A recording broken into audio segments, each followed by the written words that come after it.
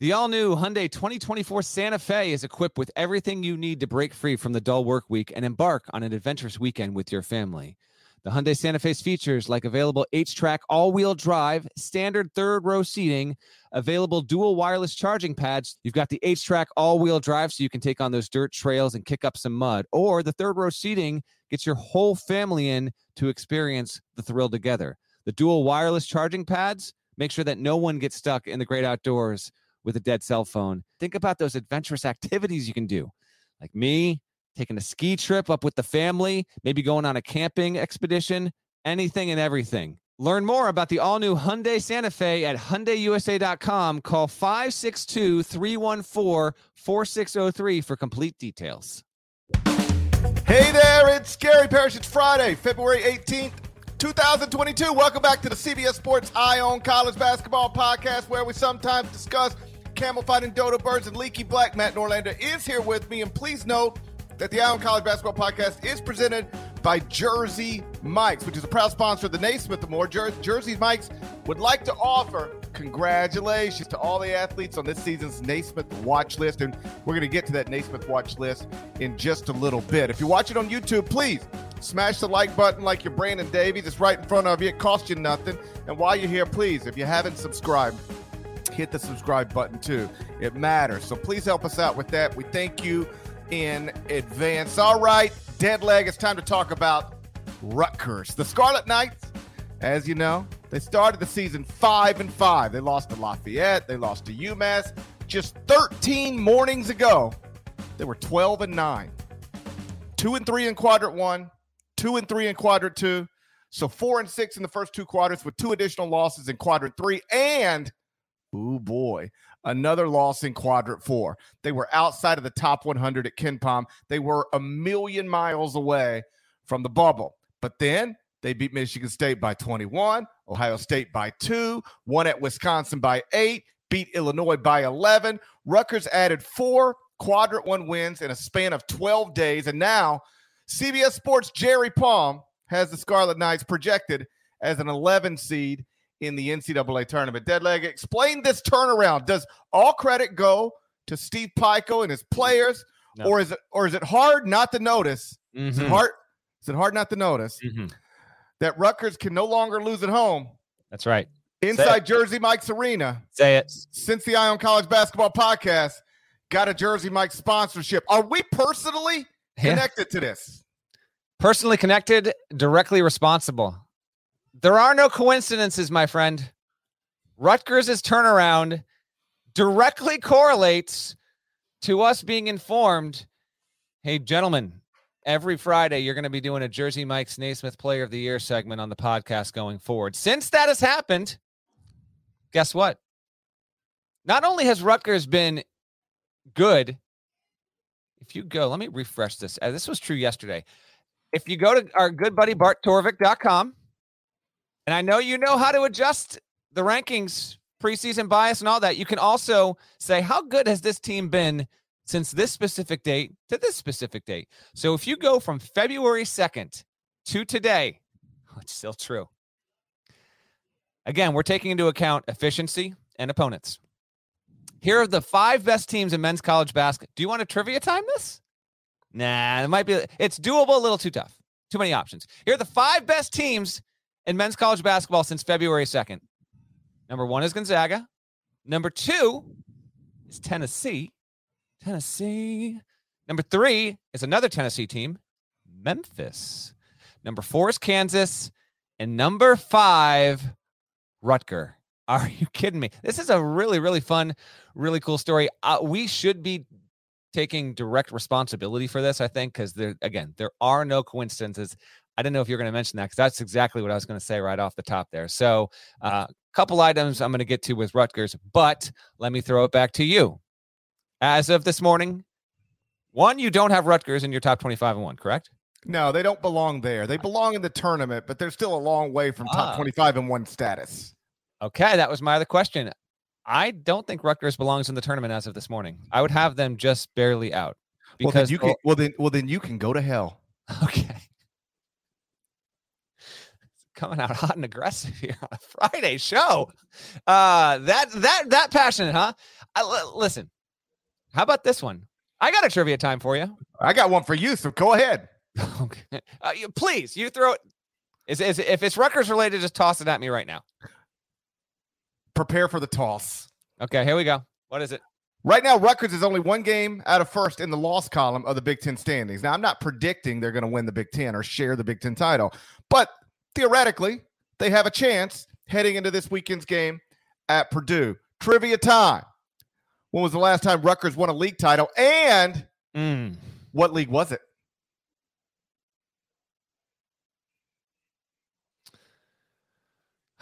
That's a good one. I'm not going to get this. So two-parter. Will you give it to me if I'm within a year of the year? Yes. Give me 77 for Rutgers. Incorrect answer. 1991 is the answer. Okay. Big East. Atlantic 10. They were in the A10. Damn it. And the coach of that team was the great Bob Wenzel, now an analyst for CBS Sports Network. There we go. Man, I almost went because that was the last time they made the tournament as well, prior to their resurgence in the past couple of years. That they had that super long drought. Okay, trivia time. All right, let's go. Come. Something most might not realize: Rutgers has a win and a loss in every quadrant. They have won at least one game and lost at least one game in quad 1, quad 2, quad 3, and quad 4. There is only one other team in the top 80 of the net, two other teams, in the top 80 of the net that have such results. Can you name even one of them? No. SMU? SMU has a quad 4? Well, I noticed this the other night. So Rutgers has 3 losses outside of the first 2 quadrants, 2 quad 3s and a quad 4. And I went through and I looked at other teams. I just started scrolling down through the net rankings, the breakdown of it, and I was looking for teams that had at least 3 losses outside of the first 2 quadrants. And nobody else in the entire country with at least 3 losses outside of the first 2 quadrants had more than 3 quadrant 1 wins. That's the best, except for Rutgers, right, which has 6 quadrant 1 wins. So Rutgers is literally the only team in the country that has at least 3 losses outside of the first 2 quadrants and more than 3 quadrant 1 wins. And not only do they have more than 3, they have twice as many as 3. They have 6. It's a goofy resume. We spent so much time this season talking about Alabama's goofy resume. Rutgers has surpassed Alabama for the goofiest resume in the country. And it's been quite a turnaround. I mean, some of it is they're better defensively than they are offensively, but they've been terrific offensively in this 4-game stretch. Not without some bad news, though. You probably saw, I know you did, Ron Harper Jr. Suffered a left hand injury of some sort late in the win over Illinois. His availability for this weekend at this moment remains unknown, but that's in a moment of incredible highs. That was kind of a bummer to see. I guess Rutgers announced it on Thursday. Yeah, they did. Coincidentally enough, on the other podcast that I do, College Sports Now, I talked to Steve Peichel on Thursday morning, the morning after they got their big win. You're not supposed to talk to me about that podcast, by the way. If anyone wants more Norlander podcast, College Sports Now, twice a week, go ahead and find it after you listen to Eye on College Basketball. I'm sure our bosses love you promoting other podcasts. Well, you talk about your radio show, so I think I think we're all good there. Steve Peichel. Radio show is not a podcast. It's not a direct competitor. Can you not listen to your radio show in podcast form, Parrish? Is that not available on podcast form, your radio show? I can't speak to that. You're okay. asking questions. I think it might be. Steve Peichel. Anything else you want to promote on the CBS Sports Eye on College Basketball podcast that has nothing to do with CBS? Let me text Port real quick. Just go ahead and make a list of them. Yeah, I'll think about that list there. Steve Peichel, I think he has done a wonderful job, but I would not have him in the tournament right now. Rutgers, the losses still have to count. So right now, Rutgers is 74th in the net, 53rd in KPI, 48 in strength of record, 67 in BPI, 69 in KenPom, 58 at Sagarin. None of those metrics indicate they would be in the field right now. They have good wins.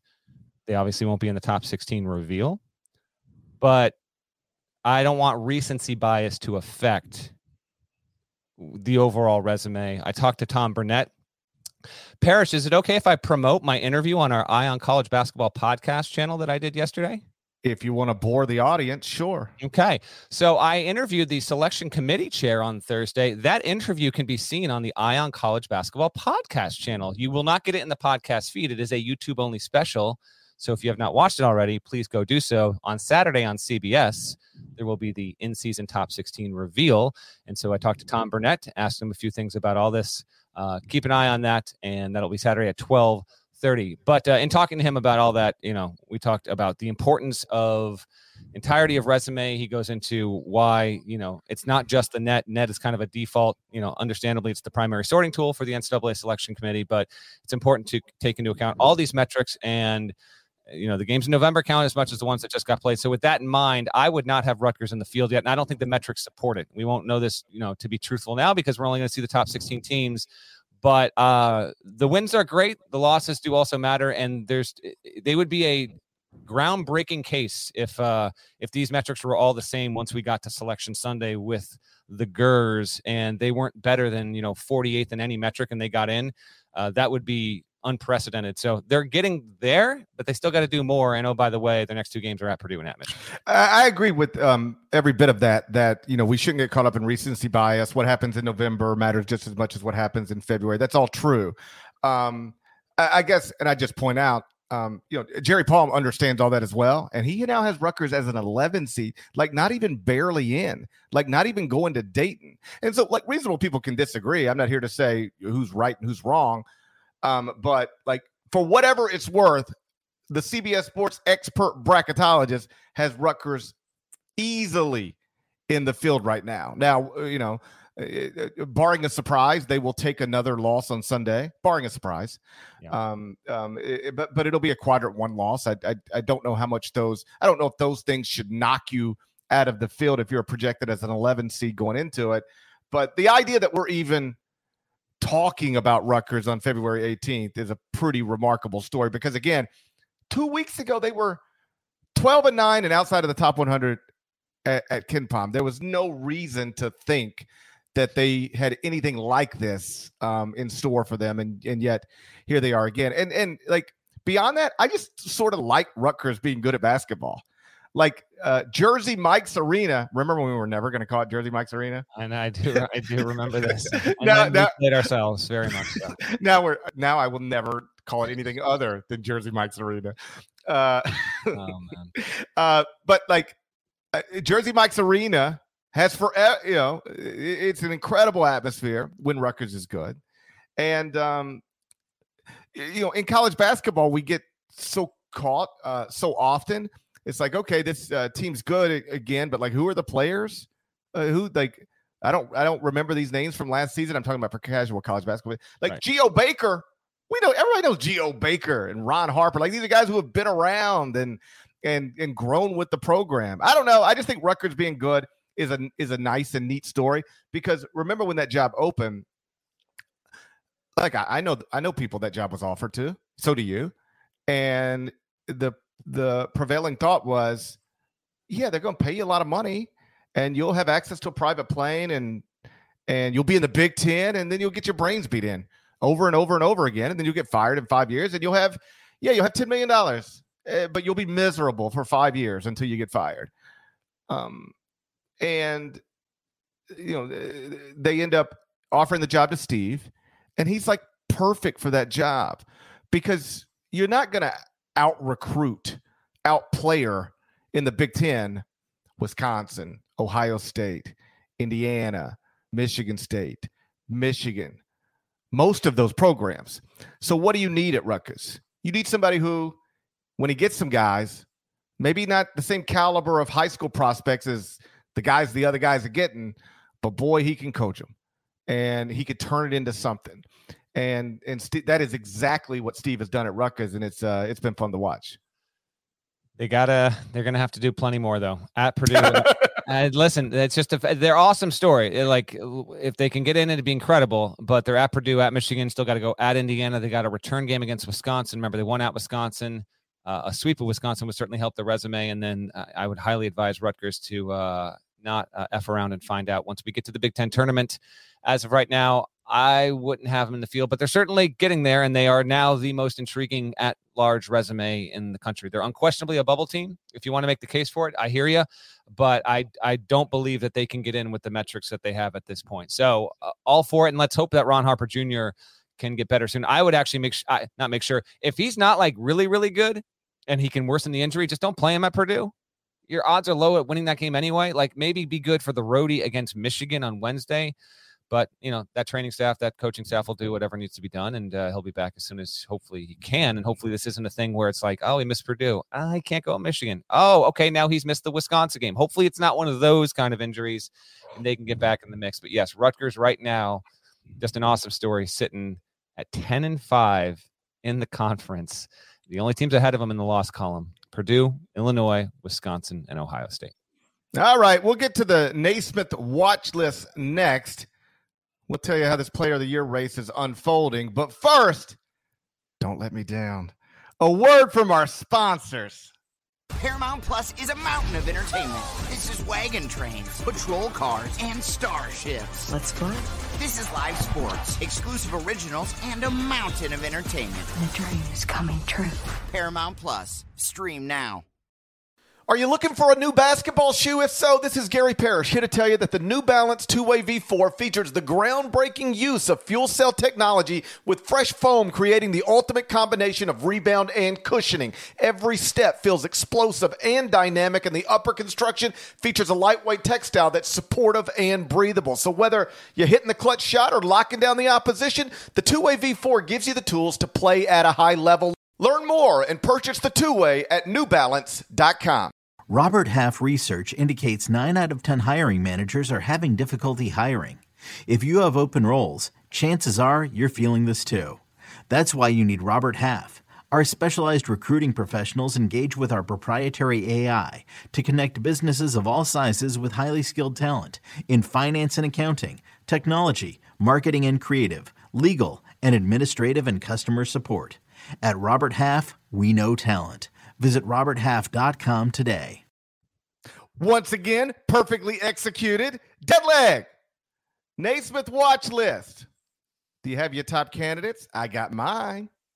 Yeah, I got them all here. They posted to CBS Sports Instagram yesterday, so I got my top 3 right there. How about that? According to Matt Norlander. How about that? There we go. So I got to do this every week. I'm prepared. I'm good to go. And after this, little all-star thing coming for you, GP. What do you got for top 3? We're going top 3, right? We're going to go top 3. Okay. Anything more than like that? 11 dudes that are up for consideration for this. Oh, sure. I keep it at 3. And I hate to not keep it interesting, but this is my trouble when we have to start doing mock drafts a lot leading into the NBA draft. It's like you do a mock draft on a Tuesday, and then they want another one on the following Tuesday because they do incredible traffic. Like, I understand it, but it's like nothing's really changed. Nothing would change the order. Nothing that's happened in the past week would change my order. So, like, are we just doing a copy and paste type deal, or what do we need to do here? I struggle with that. My point being that my top 3 from last Friday are the same top 3 for this Friday. At number 1, I've got Oscar Tshiebwe at Kentucky. He's averaging 16.2 points, 15.3 rebounds. For a team that I've got ranked in the top 10 of the top 25 and 1. I looked like, okay, is there another, like, is what Johnny Davis did earlier this week enough to push him to the top? Maybe, but then it would be like I'm dropping Oscar Tshiebwe from 1 after he just averaged 20 and 17 in his past 2 games. So if I had him number 1 last Friday, and then he averaged 20, only thing he's done since then is averaged 20 points and 17 rebounds. Why change? So I got Oscar Tshiebwe at number 1. I kept Johnny Davis at number 2, now averaging 20.7 points, 8.3 rebounds, 2.3 assists for a team that, I have ranked in the top 10 of the top 25 and one. Got 30 points, 12 rebounds Tuesday night against Indiana. Destroyed the 5G in the entire state. Hopefully they recover some point soon. And then at number 3, I've got Chet Holmgren, who is now averaging 14.6 points, 9.6 rebounds. Chet Holmgren, number 3. Chet Holmgren, number 3. Damn. Okay. 14.6 points, 9.6 rebounds, 3.3 blocks, 2.0 assists for the team that's number 1 in the top 25 and 1. Shooting 63.2% from the field, 46.2% from 3 on more than 3 attempts per game. Got 18 points, 17 rebounds, 4 blocks Wednesday night against Pepperdine. And like we talked about on last week's podcast, whenever you start reading tweets from Jared Burson at ESPN, researcher there, or the ESPN stats and info account, and they start saying, and this person just did something that hasn't been done in 30 years. This person just had a 4-game stretch that has never been done in the past decade. Like, you're getting some of those Chet Holmgren bullet points this season. He's starting to do things that are historically rare. And he, the idea that he was just okay early and has gotten great, that's not true. He was always good. He didn't consistently have really good games, but he showed signs of being special very, very early this season. But now he's at a point where he is consistently great. And I do think when it comes to Player of the Year, whether it's West Coast Conference or Naismith, he and Drew Timme are going to maybe end up splitting votes, and it's going to hurt both of them. But you take that, set it aside, I think he's a top 3 candidate for the Naismith Player of the Year right now. I've got Chet at 6, and I've got Timme at 7. They are kind of taking votes away from each other, so to speak, right now. I've got Sheboy 1, like you. I've got Johnny Davis 2, like you. And then I have got Ohio State's E.J. Liddell at 3. He's the best player in the Big Ten, according to KenPom. He's actually number 2 in KenPom's Player of the Year algorithm. E.J. Liddell is averaging 20 points, 7.6 rebounds, 3 assists, shooting 51% from the field. Oh, by the way, 2.5 blocks a game. Dude is 6'7". It's time to give Chris Holtman's dude some credit here. He has got to be up there. Now, Ohio State currently sits at 16-6 overall, 9-4 in the Big Ten. And it's got a game against Iowa on Saturday. We'll preview the weekend in a little bit here. So because he hasn't been on a team that's been consistently in the top 10, hasn't put up, mammoth performances, and Ohio State hasn't been absolutely front and center the way some of these other guys are, I think that's why he's gotten caught a little bit lost in the mix. But in his since January 27th, he's had 23 points, 20, 24, 16, 28, and 16. And almost all of those games, he was above 50% from the field. He's in that stretch, he is at almost 1.3 points per possession. So I would have E.J. Liddell at number 3.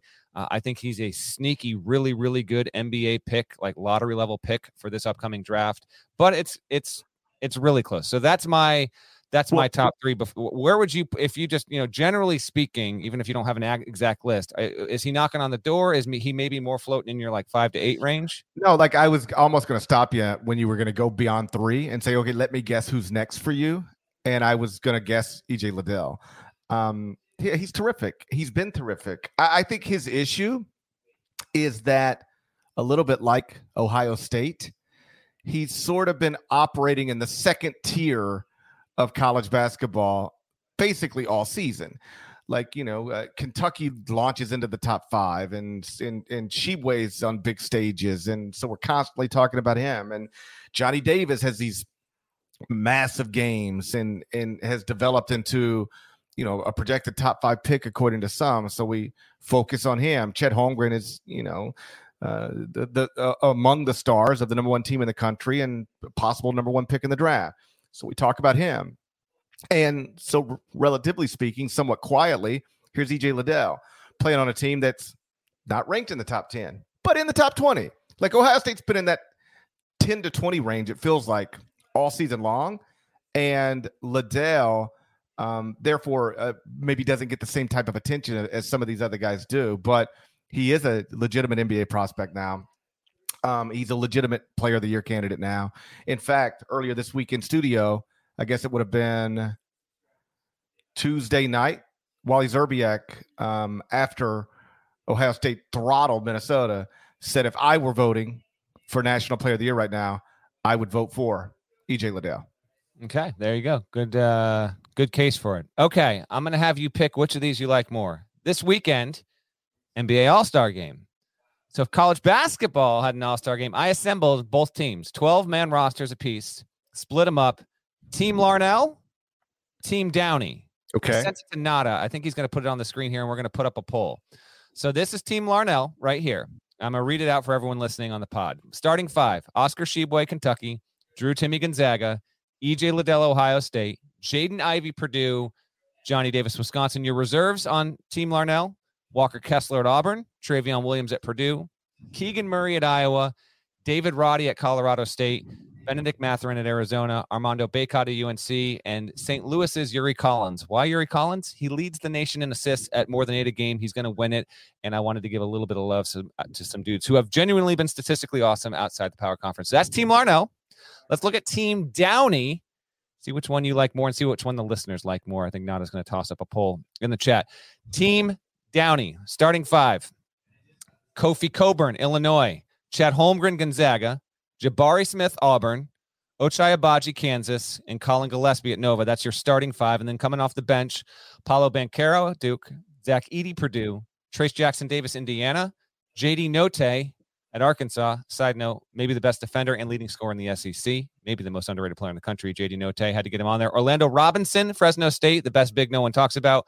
Alondas Williams, maybe the ACC Player of the Year if it's not Bacot, and then Darius McGee at Liberty, who has gone for more than 40 in multiple games this season. So a lot of these are National Player of the Year, first, second team All-American candidates, and then I wanted to give a little bit of representation to some lesser heralded players on some smaller teams who have been legitimately awesome this year.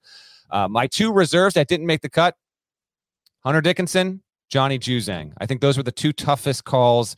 I'm sure if you're listening or watching, you want to make your voice known. Who did I miss? What's wrong? Go ahead. But which team do you like more? Downey or Larnell? I tried to split it up as evenly as I could. Team Downey, easy. Easy. I like the way it's put together. You got this physically overwhelming big in Kofi Coburn. Then you got Chet Holmgren right beside him, who can also be a rim protector, but also on the offensive end, float around the perimeter. I mean, Jabari Smith on the wing. Who doesn't love that? Mm-hmm. And then Ochai Agbaji has turned into this aggressive, high-level scorer for a national championship contender. And then why wouldn't you want Colin Gillespie running the whole thing? That's to me, that's easily the better team. Okay, easily. Well, the other team has Tshiebwe, Liddell, and Johnny Davis, maybe the 3 front runners for National Player of the Year in the starting 5. It's got the best defensive player in the year and Walker Kessler coming off the bench, in addition to the best 6-man in the country, Travion Williams. Keegan Murray can go off for 35. David Roddy's the best small ball 5 in the country. Armando Bacot, by the way, is like 18 and 12.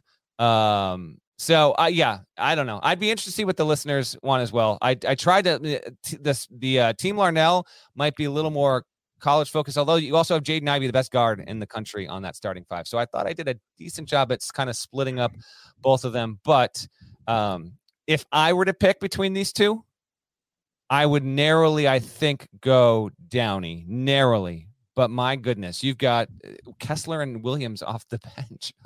They're all-star teams at college level. These are all awesome players.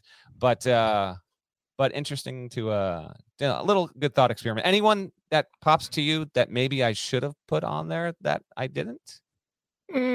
No. I mean, it's interesting that, Johnny Juzang was a preseason first-team All-American, is having a good year for a team that is having a good season, and you couldn't find a spot for him. I'm not arguing. I'm just saying It's interesting that you couldn't find a spot with him. I would have put I could have taken Darius McGee off from Liberty and put Juzang. But again, I wanted to at least be a little bit of representative and give some love to some guys in some mid-major leagues. And again, dude's gone for more than 40 this year. And like Orlando Robinson, a lot of people might not know. He is legitimately awesome. He's in the top 10 for KenPom Player of the Year algorithm, and he will be a quality NBA pick.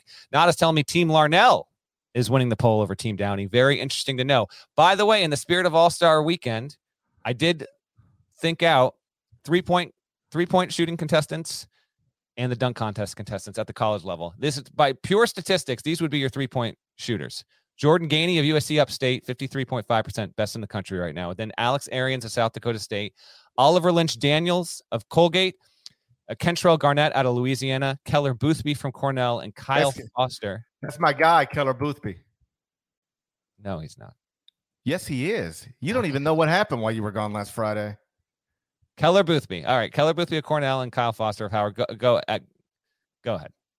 What happened? So we were talking about Chet Holmgren, and I was explaining how Chet Holmgren is on pace to have the second best true shooting percentage of any Division I player in the past 30 years. Again, according to Jared Burson of ESPN. And I was like, so when I looked at that, I was like, okay, but he's not even first this season. So he's on pace. Holmgren is to have the second best true shooting percentage of the past 30 years, but he's not even first this season. Who was first? Answer: Keller Boothby from Cornell. And so I made a promise to Keller and to the people. If he finishes with the highest true shooting percentage this season, he gets a forever shout out. Okay. A Colgate player? Cornell, Colgate, what is he? Cornell. Oh, okay. And within 24 hours of saying that, guess who was following me on Twitter? He found you.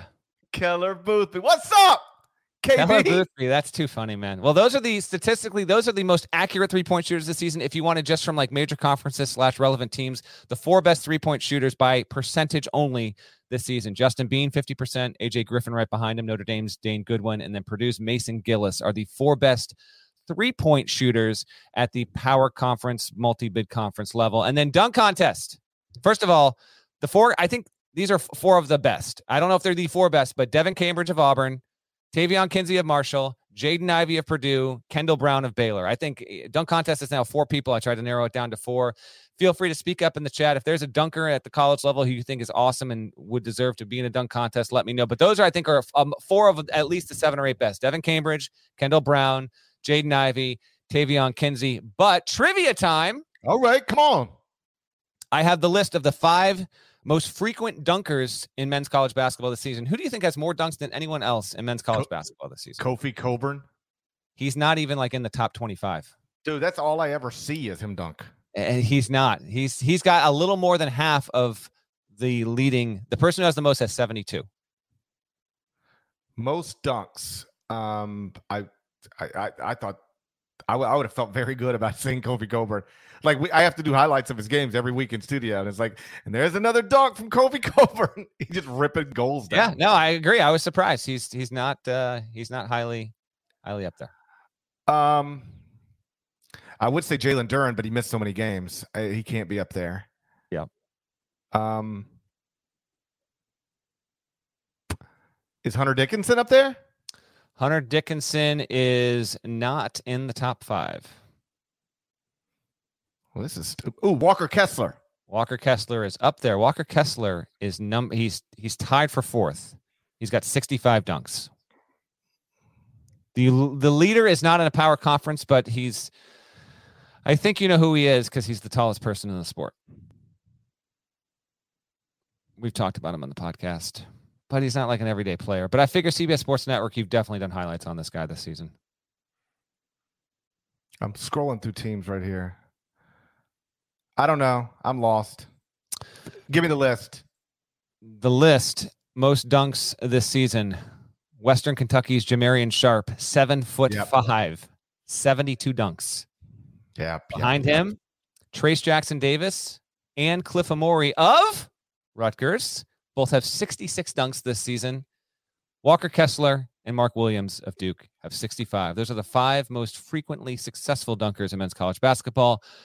Credit to BartTorvik.com. He tracks that stat. You ready to get to the final 4 and 1? I'm only ready after Nada tells me how David Cobb did last week and how you did last week and those overall records. First. Before we get to the final 4 and 1, okay, let me ask you a question. Okay. Are your go-to game day foods feeling uninspired? Next time, skip the usual suspects and order Jersey Mike's. At Jersey Mike's, they make every sub to order with premium fresh sliced meat and cheesesteaks are cooked on a flat top grill. Download the app for delivery, curbside, or in-store pickup. Jersey Mike's is a proud sponsor of the Naismith Award and a proud maker of a sub above. Okay, picture this. It's Friday afternoon when a thought hits you. I can spend another weekend doing the same old whatever, or I can hop into my all-new Hyundai Santa Fe and hit the road. With available H-Track all-wheel drive and 3-row seating, my whole family can head deep into the wild. Conquer the weekend in the all-new Hyundai Santa Fe. Visit HyundaiUSA.com or call 562-314-4603 for more details. Hyundai, there's joy in every journey. Did you know that while over 60% of Americans dream of starting their own business, less than 20% of them take the first step? The reason? Building a business is tough. Taylor Brands is simplifying the business journey. From launching and managing to growing your business, Taylor Brands isn't just another tool. It's your online business partner from launch to success. With Taylor Brands, building your dream business becomes an effortless experience. Their comprehensive platform guides you through every step, ensuring you have everything you need in one place. From LLC formation to bookkeeping, invoicing to acquiring licenses and permits, and even setting up your bank account, Taylor Brands handles it all seamlessly. And our listeners will receive 35% off Taylor Brands LLC formation plans using our link, taylorbrands.com/CBS Sports. That's TAILORBRANDS.com/CBS Sports. So start your business journey today with Taylor Brands. Now, Nada, give me those records because I'm feeling real good after taking the lead last week, finally. It's good to be in first place, finally. You sure you're feeling really good? You sure that's not just you being, like, well-rested for the first time in maybe 7 weeks? I might just be well-rested. Boy, choosing to fly home late on Thursdays instead of early on Thursdays is like the best decision of my life. And I've made a lot of good decisions in my life. I made some bad ones, too. I've made lots of bad ones, but I made lots of good ones. And recency bias, perhaps, but flying home late on Thursday it's a blessing. So that's why you feel so good, because the good decisions, they didn't happen last week either. You went 2-3. You went 2. Cobb went 4-1 again. Amazing. Incredible, man. David Cobb's the king of the Final 4-1. He's like Kyrie Irving. Like, he just pops in every once in a while. He's not consistently able to participate in the Final 4-1. He's like the Kyrie Irving of the Eye on College Basketball podcast. I heard people might have been more angry with David Cobb last week than even Kyrie Irving at some point. Holy hell. I had so many people. There's this video circulating. Somebody chopped up the Eye on College Basketball podcast, and it's like a 35-second video, 45-second, whatever it is. And it's David Cobb talking. I literally don't say a word in the video. I'm just sitting there like this. And so I didn't say a word. And they're like, Parrish, you idiot. I'm like, that ain't me talking. Yeah, it is.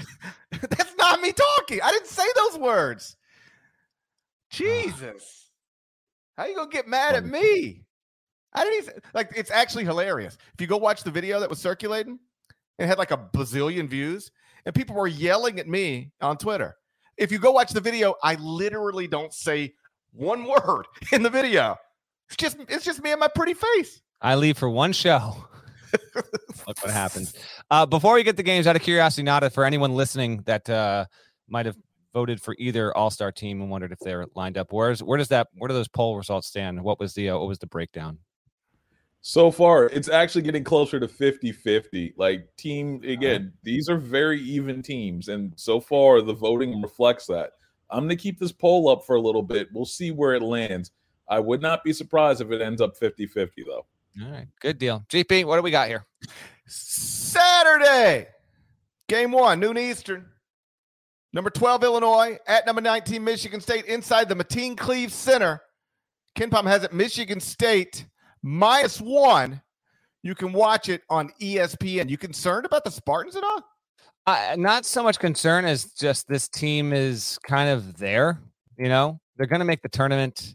They'll be an okay seed probably. They were 14-2. Now they're 18-7 overall. Lost 3 of the past 4. Lost at home a little over a week ago to Wisconsin. Got taken out on the road against Penn State on Tuesday. You know, this is a big game, clearly. Right now, the Big Ten standings, I said them earlier, but just as a refresher, 4 losses for Purdue, Illinois, Wisconsin, Ohio State. Michigan State's 1 game behind now. It's 9-5, and there was a time where it was obviously sitting at the top of the league ledger. Not the case at all. I'm interested to see what kind of Michigan State team we get in this spot. Illinois also has just struggled a little as of late, but understandably so. It was I don't want to say it was non-competitive, but it wasn't even in the game against Purdue 10 days ago. It was able to get a win at home against Northwestern last weekend, and then goes on the road and loses at Rutgers, which so many teams. I mean, Rutgers, by the way, I forgot to mention this earlier. It's the first team, credit to, I think the Big Ten Network had this stat. Rutgers has won 4 consecutive games over ranked teams as an unranked team. That has not happened in at least more than 2 decades there. So what Rutgers is doing right now is it's absurd. In this game, I'm going to go. I don't like this one at all. I'll go with Michigan State to win at home. The line is only 1 here, according to the KenPom projection. So give me Sparty in this spot. I'm not overly confident with it, but the Big Ten's just been a little bit weird, and I still like Illinois big picture, but I can see them losing this game. So why the hell not? I'll go MSU. Yeah, I'm with you. I think both these teams really need a win. Illinois 1-2 in their past 3. Michigan State 4-5 in its past 9. Obviously, the 4-5 a little more troubling than the 1-2 because the 2 losses for Illinois, as you pointed out, at Purdue, at Rutgers. Most people are going to lose at Purdue. Everybody's been losing at Rutgers. Even Purdue lost at Rutgers. But like 4-5 over your past 9, that's like a month stretch. It's not a small sample size.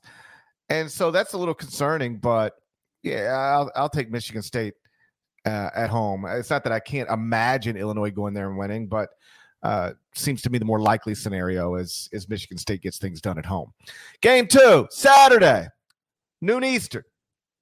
Xavier at number 24 UConn inside the Josh Nachumson Pavilion. You remember Josh Nachumson, don't you? Of course. KenPom has it UConn -6. You can watch it on Fox. How about Xavier? So still safely in the field, but slip sliding away at the moment right now, and beat UConn last Friday.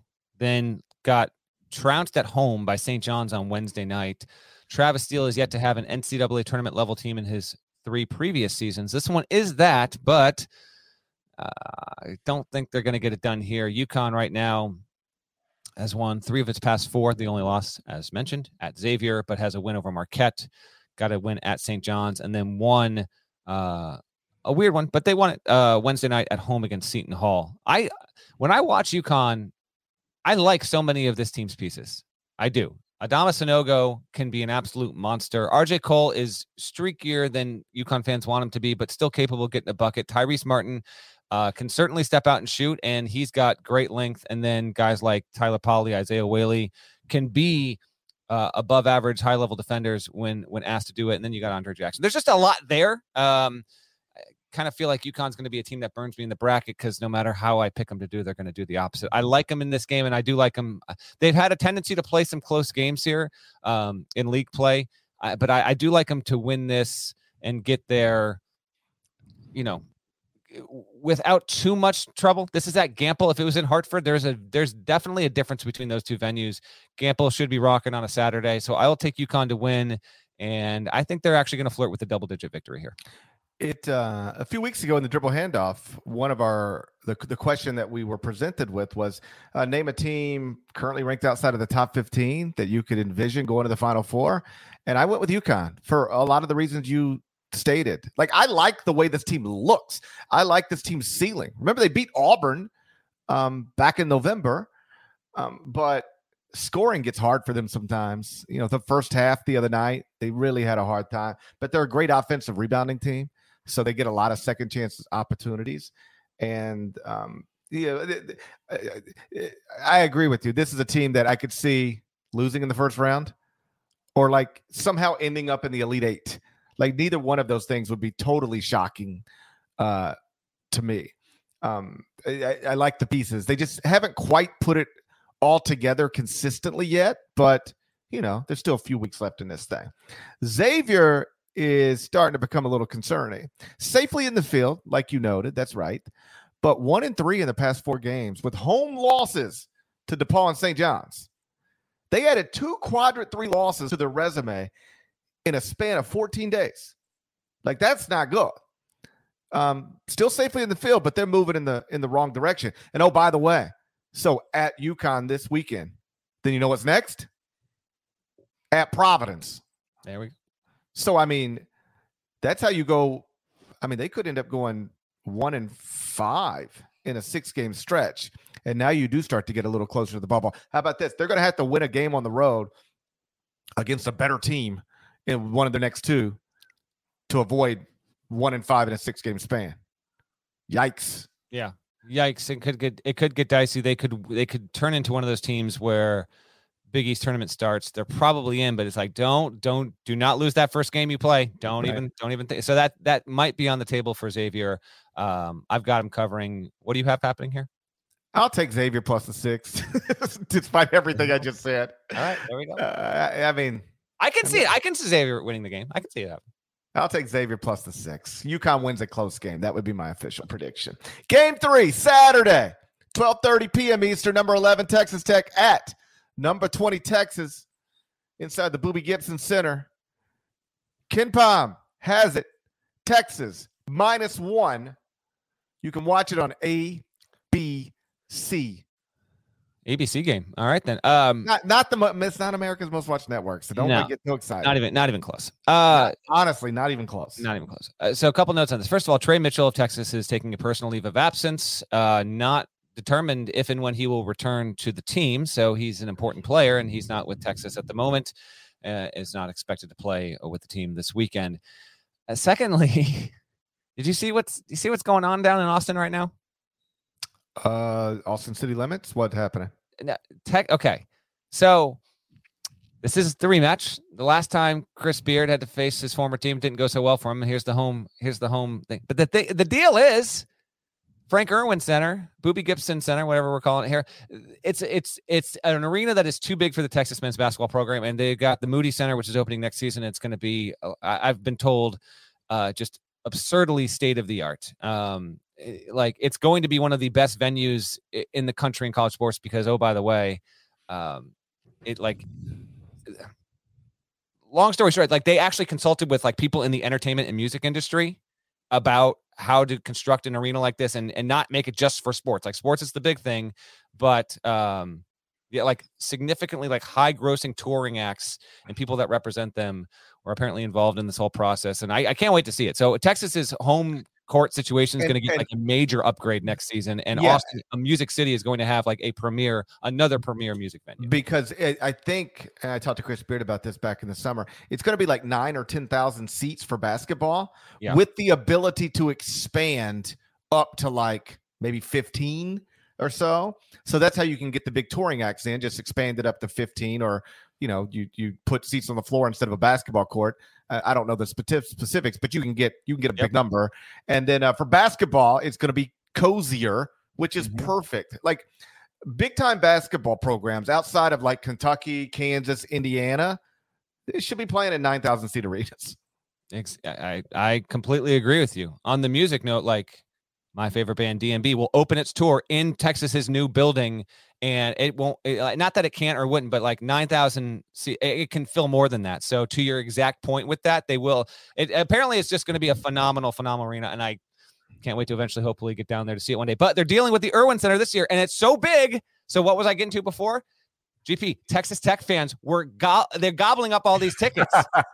So Texas, in an effort to try and stop the dam from completely breaking, it halted the sale of tickets, and now they are letting all of these students come in for free. They're trying to get as many Texas students into the building, because I think Texas Tech fans are going to have at least 5,000 people in that building, at least. And so it's going to be it sounds crazy to say, but it might be kind of close to a neutral court environment for Texas on that, because, again, you're dealing with an extremely pissed off fan base who, by the way, has a team that's been better, ranked better, won the first game at home. So that's going to be, it'll just be another interesting watch. Chris Beard won't need, at least I don't think he'll need the kind of security he had for the trip in Lubbock, but fascinating game with a lot of more interesting backdrop to it.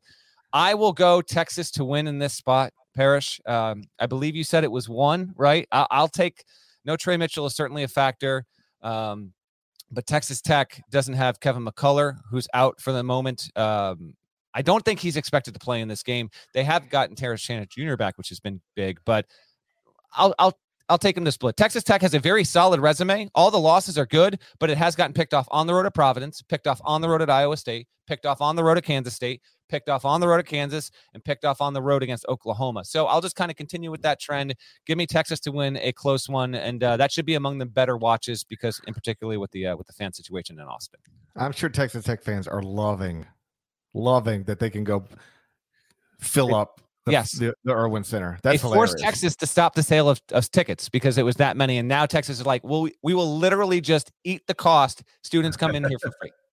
They got to a point where they said, we would rather not sell these tickets than have you buy these tickets. How about that?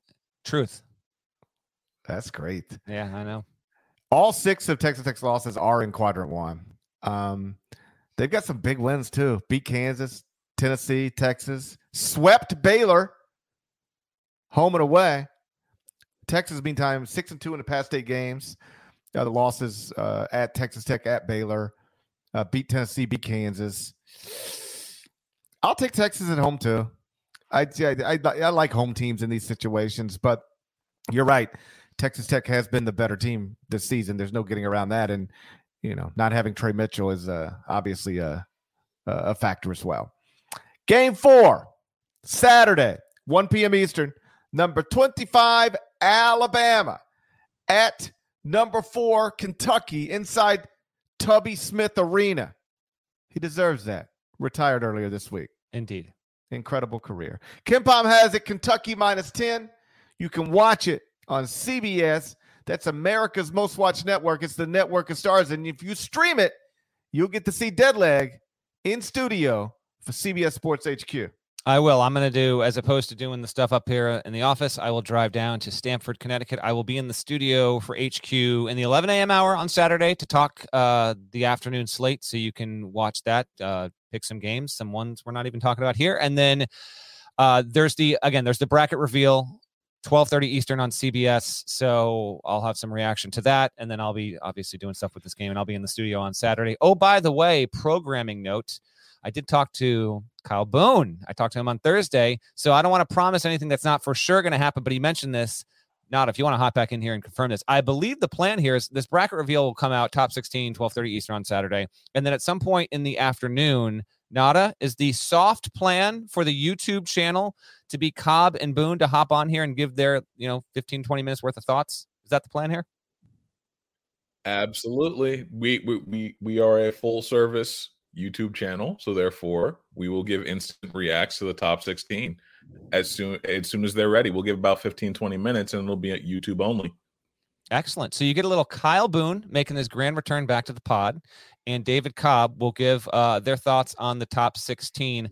I'll pick the Kentucky game in a second, but on that note, GP, Kentucky is, I think, a lock to be on the 2 line. We agree, and I think this must line up with your top 25 and 1. Let's just predictions. I'm going to say Auburn, number 1 overall seed, then Gonzaga 2, Arizona 3, Kansas 4. 1, 2, 3, 4, that order. That's my guess. Would you agree? I don't have the top 25 in that order because I've got Gonzaga 1, Auburn 2, but I do think the 4 number 1 seeds right now would be Gonzaga, Auburn, Arizona, Kansas. And then after that, I've got Purdue, Duke, Kentucky, Villanova.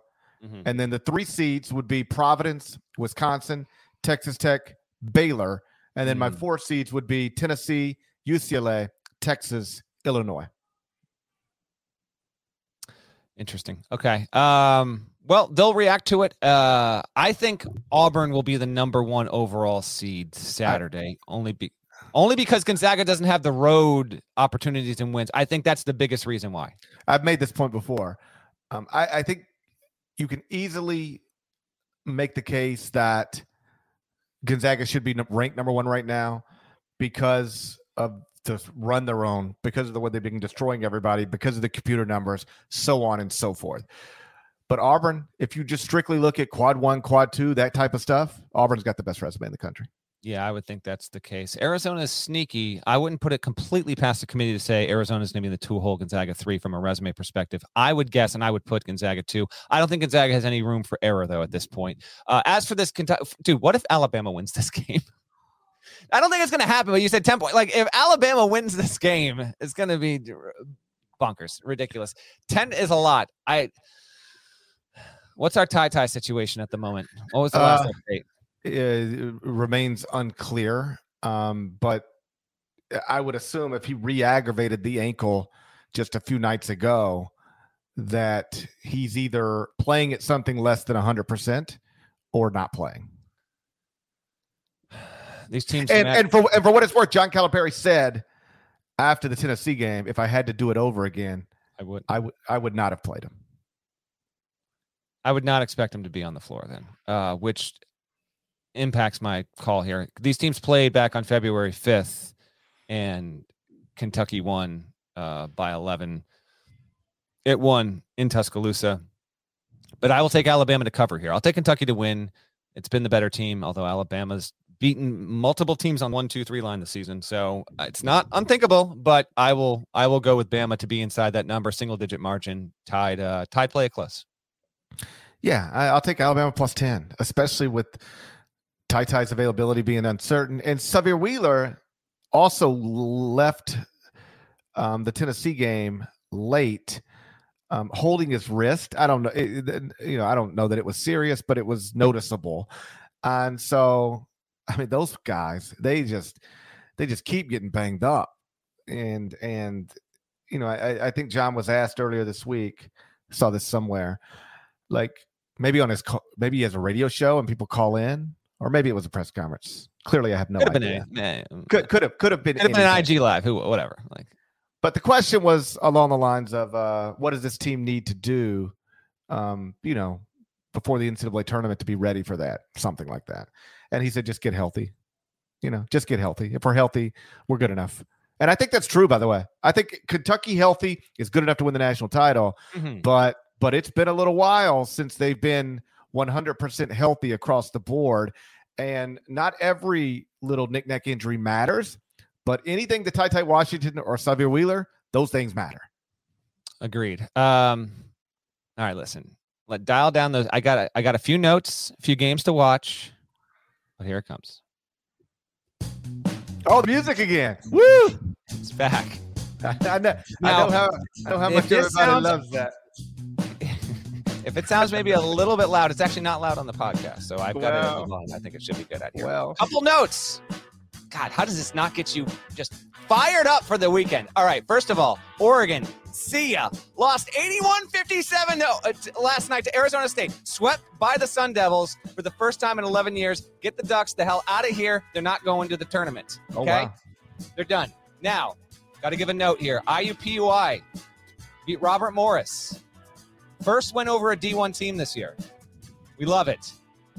They were literally asking for tryouts to make the roster to students on campus 2 weeks ago. They beat Robert Morris, Bobby Moe. That's a tough situation there. But good on IUPUI. Trivia time. All right. You got no shot at this. Okay. 2 teams without a Division I win this season. Who are they? Feels like Georgetown's got to be one of them. I know they're not, but it feels like it. I know they're not, but it feels like it. That's brutally cold, my man. That is cold. The answers are Lamar and Delaware State. We root for you to get a Division I win at some point this season. Flip side, give you an easy one. Trivia time. Who's the winningest team in men's college basketball right now on Friday, February 18th? Murray State. You are damn right. Murray State is 25-2, the winningest team in the sport right now. I'm saying it right now. Agree with me. Racers are dancing no matter what. I'm saying it. And agree, they're dancing no matter what. They're going to get there. Well, how many games they have left in the regular season? Like, no matter what means no matter what. Like, if Murray State is dancing, even if it loses its next 3 games and then loses in the first round of its conference tournament. No. Correct. No. So I want to make a key distinction here. I'm extremely litigious when it comes to calling teams locks, because a lock to me, and I've said this a dozen times over the years, you literally can afford to lose every single game, no matter how unlikely, and you're still in no matter what. Murray State is not a lock. What I'm saying is different. I'm saying I'm predicting that Murray State's just good enough. They're going to get these wins. They're going to get in. They're making the tournament, Racers fans. Oh, you don't need to worry. You don't need to worry about this situation where maybe you have a 4-loss team and you're not getting in. I even think Murray State with 4 losses gets in as an at-large. Yeah, Murray State's in the NCAA tournament, but not no matter what. I was listening to what you were actually saying and taking it literally. If they were to lose out, they're not in, but they're not going to lose out. They're probably going to win out. My guess is this, by the way. If they run the table and only have 2 losses, they'll have the same seed as they had a decade ago when they went 31-1. They were a 6 seed then, a 2-loss Murray State team. I think it gets to the 6th line. Their net has been inside the top 20 for a couple of weeks now. Good signs there. Just wanted to give them a little bit of love. I do have another trivia time. Okay. This is insane. Auburn, they're going to play this weekend. I saw this from Fox Sports. Only 13 major conference teams have more blocks this season than Walker Kessler alone. Right. Did you see this? I saw that Walker Kessler would rank like top 15 as a team blocks on the season. I did see that. I don't know. Bailing on the trivia time. But it's UConn, Arizona, St. John's, Duke, Florida, Michigan State, Marquette, Indiana, Bama, Oklahoma State, Seton Hall, West Virginia, and DePaul, the only major conference teams with more blocks as a team than Walker Kessler, who has 123. That's the impact of Charlie Moore. In fact, he probably has nothing to do with it. I can't disagree with you on that. Okay, let's do a quick tour around the weekend before we pick the final game here. 1 Eastern, Notre Dame at Wake, ACC bubble special. I had to talk about my biggest bubble game of the weekend on CBS Sports HQ earlier this morning. This was the game to me. This is one to me where the winner is going to still be in the field for now, and the loser, I think you can make a good argument, would be out of the field, at least temporarily. I talked to Mike Bray earlier this week. Notre Dame was featured in the court report. How about this quick little, how many coaches would do this, Parrish? Bray told me that he trusts his team so much he doesn't want to F it up. He literally just walked out of practice 45 minutes in the other day because the vibe was too good and he didn't want to mess things up. How many coaches are literally saying, you know what? I'll see you later. I'm good. Well, we were watching a Notre Dame game in studio a few weeks ago, and one of the commentators, this is another one of the things I don't remember where we heard it exactly, but if I remember correctly, one of the players said that coach lets us pick who we want to guard. And we were in studio with some players, former players and former coaches, and they were like, I've never heard of that before, that the players get to pick who they're going to guard. But that was the thing. One of the Notre Dame players said that Mike lets them pick who they want to guard going into the, it's like, all right, who you got? It's like, hey, coach, I'll take number 4. Okay, cool. Well, who you got? All right, go play. He really trusts his team, it appears, and it seems to be working out. It does. So 1 Eastern, 2 Eastern, ESPN Plus, Oklahoma 14-12 at 17-9 Iowa State. Loser goes to the basement of the Big 12. Both have 9 league losses, and Oklahoma wouldn't be in the field as far as I'm concerned at this point because, again, loss count has to matter. Getting a win in this spot would be big. Also, 2 Eastern, I mentioned Auburn before, they play at Florida. Tigers will look to keep pace with the 1 line. Meanwhile, Florida would get back into the mix heavily if it can win. Gators are in a little bit of a tight spot. 2:30 Eastern on Fox, Iowa at Ohio State. Iowa's lone win. Okay, I had to crack up last night. So Chris Hassel texts me out of nowhere. He goes, well, he was texting earlier about we got to talk about the net rankings are a joke. Talk about Rutgers. You got to talk about it on the podcast. Hassel, we're doing it now for you, buddy. And then he goes, I'm tired of these miserable Power 5 teams getting these spots over good mid-major teams. And he goes, Iowa doesn't have a win over a single tournament team. Like, he's clearly watching the Iowa game. I don't know what was going on. I think he had to call a game for CBS Sports Network last night. Maybe he was checking it on his phone. So he does this. And I swear to God, Parrish, my natural instinct to respond to this text message, I go, you got to put 68 teams in the field, Hassel. And you do. True. You got to. It was like, I wasn't doing it to be funny. I was like, oh my God, I almost just did it non-ironically. You have to put 68 teams in this field. Iowa's only win over a tournament team right now is Indiana.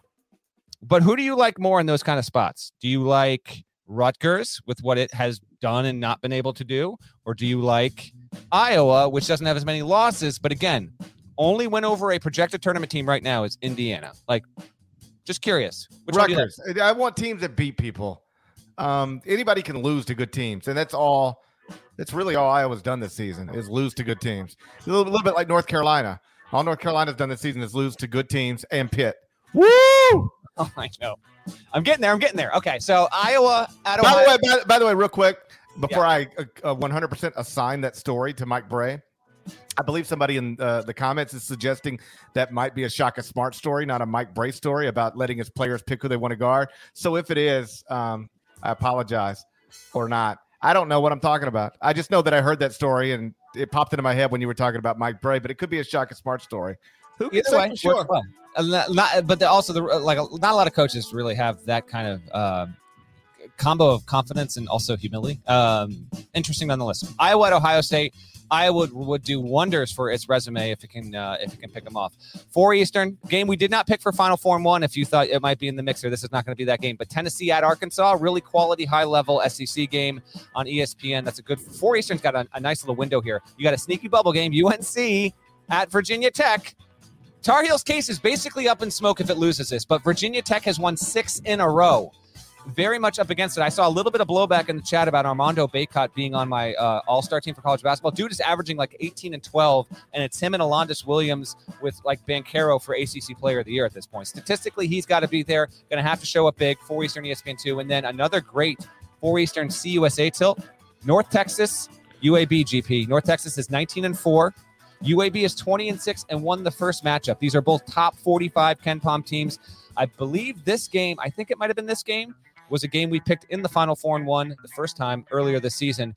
A win for North Texas would lock them up as a 1 seed effectively in the CUSA tournament. And I do think if they won here and they got to win against UAB to get to 20 and 4, they would at least give themselves hope to build in that large case.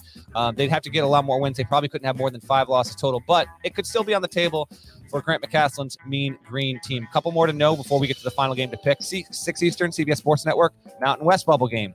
Utah State at Boise State. Utah State, in order to have any kind of case going forward, has got to pick off the Broncos on the road there. Boise State safely in the field at this moment. Speaking of another bubble team, 8 Eastern, ESPN, Kansas at West Virginia. Mountaineers are 14 and 11. They are not in the field right now. This team has been spiraling, but it can resuscitate its case if it can win. If West Virginia doesn't win this game at home, it will need something of a minor miracle to rally and get into the dance. Agree?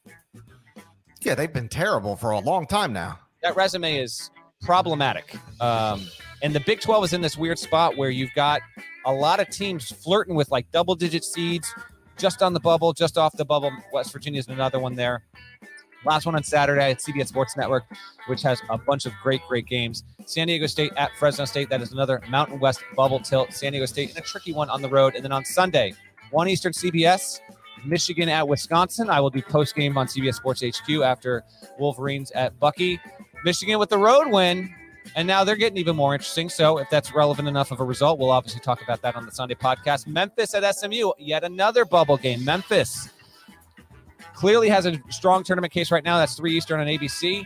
Also 3 Eastern FS1, Big East bubble game. Marquette at Creighton. For Creighton to win at home, keep it up. Big East is trying to get to 7 bids. I think it's going to ultimately end with 6. And then 5:30 Eastern on Sunday, Rutgers at Purdue. Purdue was losing to Rutgers before it became cool. Now everyone's doing it. This is the return game for the Scarlet Knights. 5:30 Eastern on FS1. Before we pick this final game, GP, Sunday podcast. Are we going before that Rutgers-Purdue game? Are we going maybe around? No way. Plus, I gotta fly Sunday afternoon. Boom. Okay, so will it be a later than normal Sunday podcast? Definitely after Rutgers-Purdue. Okay, we'll be there on Sunday night. Last game, Game 5, 10 Eastern on ESPN2. WCC Bubble Special. BYU at St. Mary's, right there on Mickey McConnell Court. Okay. St. Mary's beat San Francisco by 5 on Thursday. It's safely in the field. BYU, how about this? 19-8 overall, 3-3 in quad 1, 4-4 in quad 2, 500 in top 2 quadrants, 7-1 in quad 4 with that horrific loss to Pacific. I have BYU out of the field right now. If it gets a win here on Saturday, BYU would be in the field. This is in the moment, here and now, you win, you're in, you lose, I think BYU it's definitely either or. This is a binary result. The line, when I last checked, is St. Mary's -7. Who you got? I'll take BYU plus the points. In honor of Brandon Davies. Is that all we got?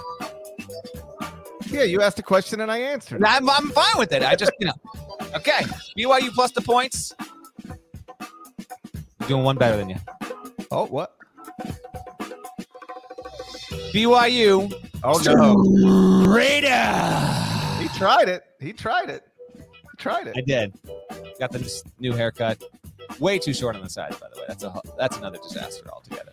So there we go. Fade this music down. You're going to take BYU to cover. I will go BYU straight up. And in doing so, really vault its tournament resume. In the moment, they would unquestionably be in the field if they can get that quad one win. We ready to go? Let's get the hell out of here. Shouts to Devin Downey. Shouts to Chester, South Carolina. Shouts to Andre White. Legend. Shouts to Larnell. Thank you guys once again for listening. Eye on College Basketball Podcast, in the middle of the dumbest pandemic of my lifetime. I never seen one like this one, man. Are you sure about that? Yeah, nothing like this. It's been 2 years, dead leg. 2 years. Coming up on it right now. I know. We are. What in the world happened? What happened? Everything was fine. Tournament's around the corner. Everything was fine. It's coming around the corner. Everything was going pretty okay. Nobody asked for this. Nobody wanted this. Nobody. If you're not subscribed to the Eye on College Basketball Podcast, please go subscribe and leave a nice review. 5 stars, nice comments. That's all we've ever asked from you. At Apple, Spotify, and at Apple, you can leave that nice comment. Do so. Takes a few seconds. More of us than there are of them. Don't let them shame us. Don't let them shame us. We can shame them. There's more of us than there are of them. Don't ever forget that. We're going to put it on a T-shirt someday. We will.